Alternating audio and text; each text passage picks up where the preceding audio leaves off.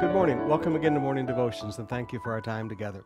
I want us to come back to Jesus' words in the Sermon on the Mount as he says something very confrontational.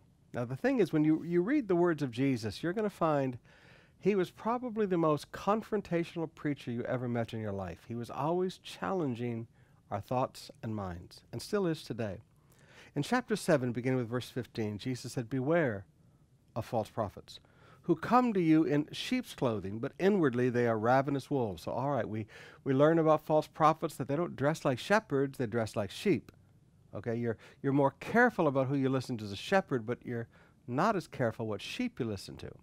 And that these sheep are ravenous wolves. They always travel in a pack. Wolves don't travel alone. So these false prophets, there's a group of them that move around together. He said, now let me tell you how to recognize them. You'll recognize them by their fruits. Are grapes gathered from the thorn bush or figs from a thistle? I said, all right, notice them by their fruit, not by their tree, by the fruit. You see, the tree trunk shows you the long-term health of something.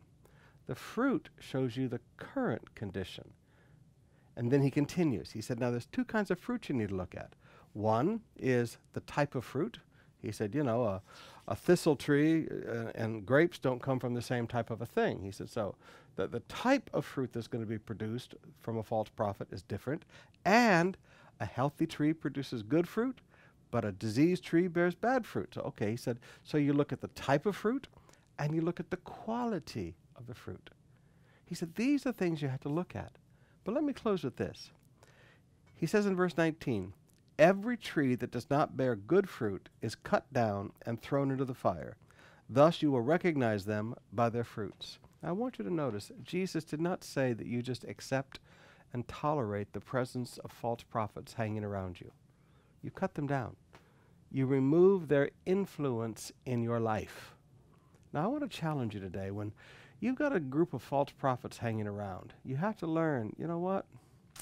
I don't need this influence in my life. You cut the tree down. You take the life of it. You stop its ability to communicate with you.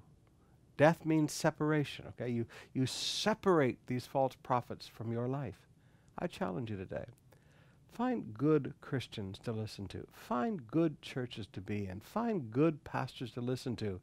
And then dig in there and study the Word of God with them. But these false prophets, look at their fruit and remove them from your life.